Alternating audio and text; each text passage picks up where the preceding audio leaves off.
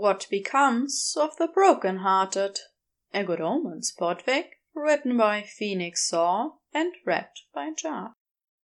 Summary.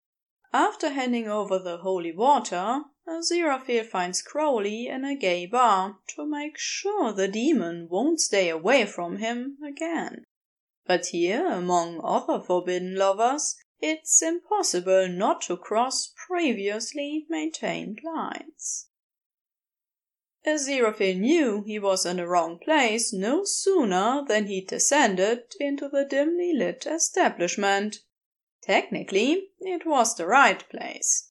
The infernal aura he'd been tracking across Soho converged here, its owner hidden somewhere among the writhing crowds. It was Aziraphale that was wrong for this place. The door supervisor had been upfront about that, taking one look at his attire and drawling, "Only Mozia, Gramps, ya lost?" But the frigid glare from Aziraphale had the young man wrenching the door open. The angel was already on tenterhooks after his latest blunder. "Too fast for me," he'd said. The more he contemplated that rejection, the stronger his fear grew that he'd invited another century of cold silence from the being dearest to him. One such estrangement had been devastating enough. He couldn't let it happen again, and some silly rule about his clothes wouldn't keep him from this underground bar. From Crowley. Yet Aziraphale was immediately aware that he stuck out like a sore thumb. Him in his dowdy, well-worn cream and beige, in a sea of bright pastels, bold patterns, and general flamboyance. These radiantly garbed bodies were cavorting to music Aziraphale didn't recognize, blaring from a massive jukebox. And when he got to the bar, situated beyond a fish tank separating the dance floor from the seating area, he observed that drinking here didn't much involve actual alcohol. For a minute he stood by the tank, gyrating bodies behind him and intimate conversations ahead. A strange no man's land between movement and inertia. He belonged to neither. Aziraphale reached out, seeking that familiar occult essence. Crowley was here. Crowley was close. But it was nearly impossible to— "Angel." The familiar voice, quiet and low, curled into his left ear. With a start, Aziraphale whipped around. A raised eyebrow in an otherwise impassive face greeted him. Aziraphale's response caught in his throat. Crowley appeared different, though he was dressed exactly as he had when Aziraphale saw him an hour ago. It took a moment for Aziraphale to realize. For once, it wasn't the rich garnet of Crowley's hair that stood out, but his black ensemble, contrasting with the colorful humans around them. The effect made Aziraphale short of breath. Crowley looked wrong for this place, too. He didn't act as such, however, slinking past Aziraphale with his typical air of nonchalance to lean against the fish tank.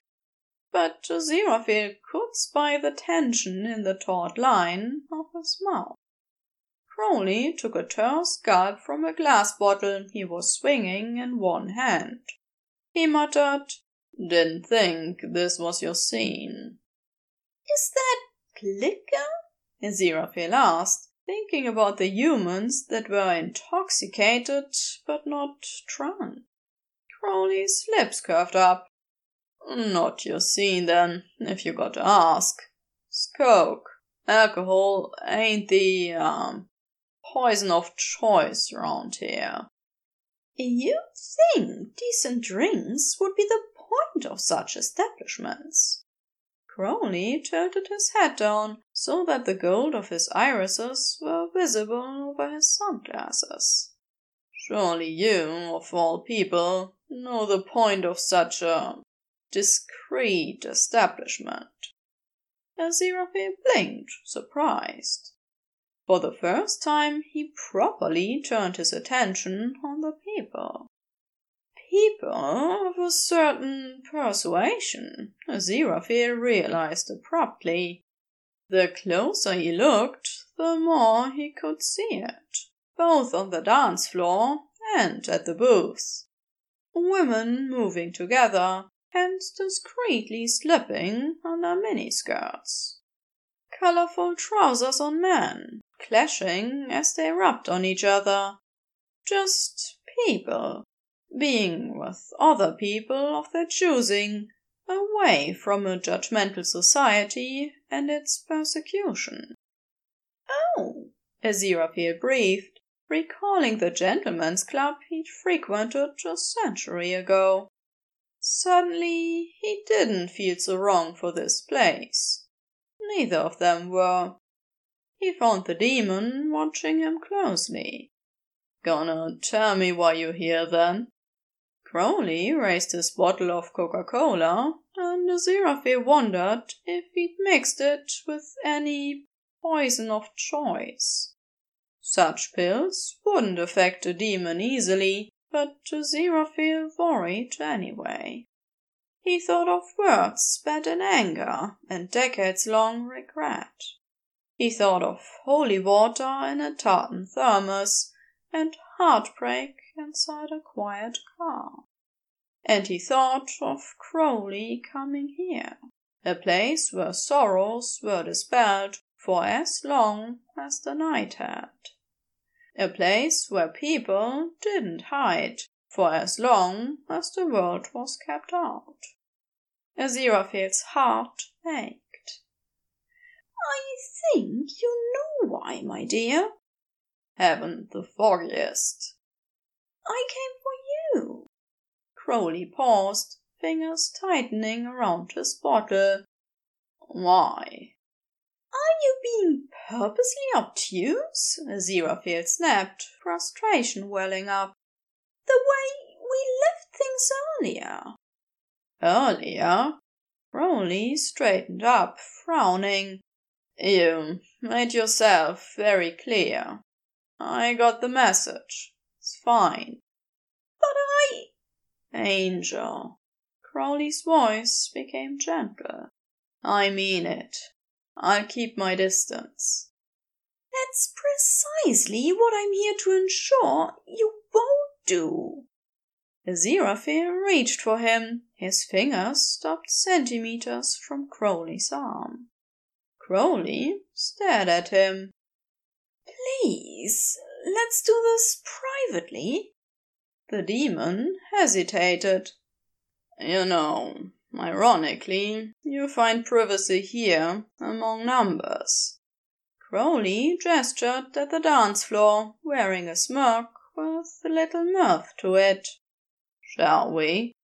"Surely, you're not asking me to—" Aziraphale began, his face growing hot.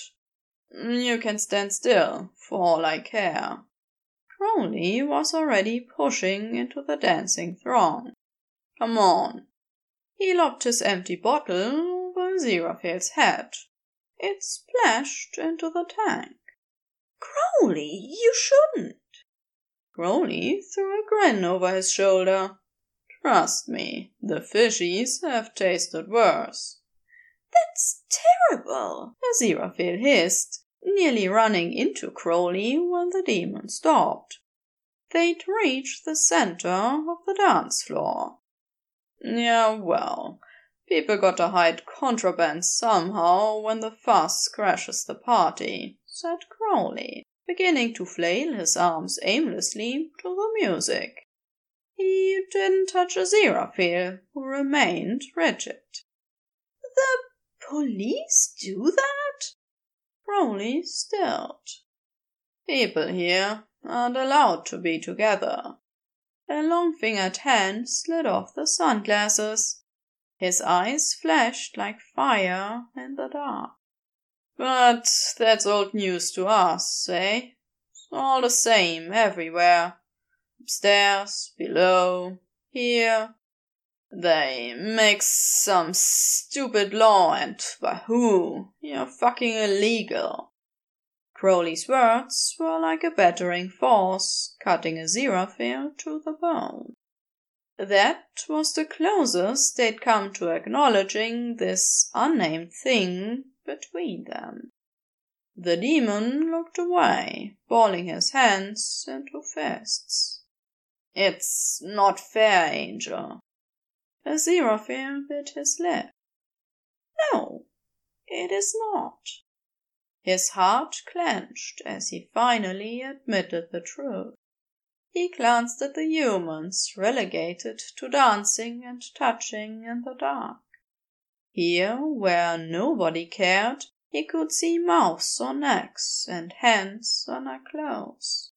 Here there was lust and law.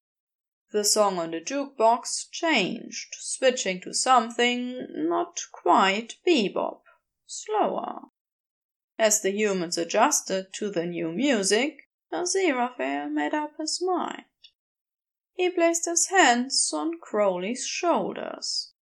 The demon visibly started, but Aziraphale pressed up against him, sighing with relief when Crowley took hold of his hips. Still stunned, Crowley began to move again, guiding the angel along. Aziraphale was sure they weren't technically dancing, but Crowley's torso was pressed to his, and his palms were hot on Aziraphale's body, even through all of his layers. "My dear," Aziraphale said softly, blushing under the way Crowley was drinking him in. "The reason I came here is to let you know that I don't want you to keep your distance." "But you said—" "I know what I said, and sadly I must stand by it. But—" Aziraphale cupped Crowley's jaw, thumb stroking over his cheek. "That doesn't mean I want you gone for another 80 years, like last time. You understand what I mean, don't you?" Crowley gaped at him. "Yeah," he breathed. He wound his arm around Aziraphale's waist, pulling him flush against him. "I get it." "It can't be like this," Aziraphale admitted, tilting his head to indicate their physical intimacy. "But I would still like to keep seeing you." "Yeah, sure." Crowley shrugged, but the action didn't have its usual lackadaisical impression. "We got the arrangement and all." "And," Aziraphale went on, "I do have a number of vintage wines I couldn't possibly finish by myself." Crowley raised an eyebrow, amusement diffusing across his expression. "All right, I hear ya." "I mean—" "I get it, Angel. Everything you meant." "Oh, good." Aziraphale smiled, releasing Crowley's cheek. A moment of hesitation, and then he wrapped his arms around Crowley's neck, which, in all honesty, was easier considering how they were completely pressed up together. Somehow, Crowley kept them dancing, caught between a sway and perpetual turn. "You know, you picked the right shit number to tell me all this." Aziraphale blinked, taken aback. He focused on the music, listening to the singer's voice, soulful and expressive. "What becomes of the broken-hearted who had love that's now departed? I know I've got to find some kind of peace of mind. Help me." Both blushing and stricken, Aziraphale looked quickly at Crowley. The demon was sniggering, equal stitches of humor, irony, and despair threading through his smile. "Song's a favorite here, but goddamn, huh?" "My dear!" "Nuh-uh, shut up." Crowley tightened his grip on Aziraphale. They were more or less embracing, barely swaying on the spot. "I told you, I get it. And I'll stick with it, Angel. Whatever you want. But tonight, just for now, let's have this. Please." "Crowley," Aziraphale whispered. "No heaven or hell, Angel. That's the whole point of this place. No judgment." Crowley looked earnest before he sighed. "Unless there's a police raid again," he allowed grudgingly. Aziraphale frowned, glancing at the humans. He concentrated, and Crowley reared back, startled. "There won't be," Aziraphale said firmly. "Did you just—" Crowley looked awestruck. He broke into a huge grin. "You did, didn't you?" "I don't know if the police had anything planned," said Aziraphale mildly, "but those doors won't open for any officers tonight." "There's been plainclothes infiltration before." "Was I unclear when I said any officers?" Crowley gave a gleeful bark of laughter, throwing his head back. Aziraphale beamed.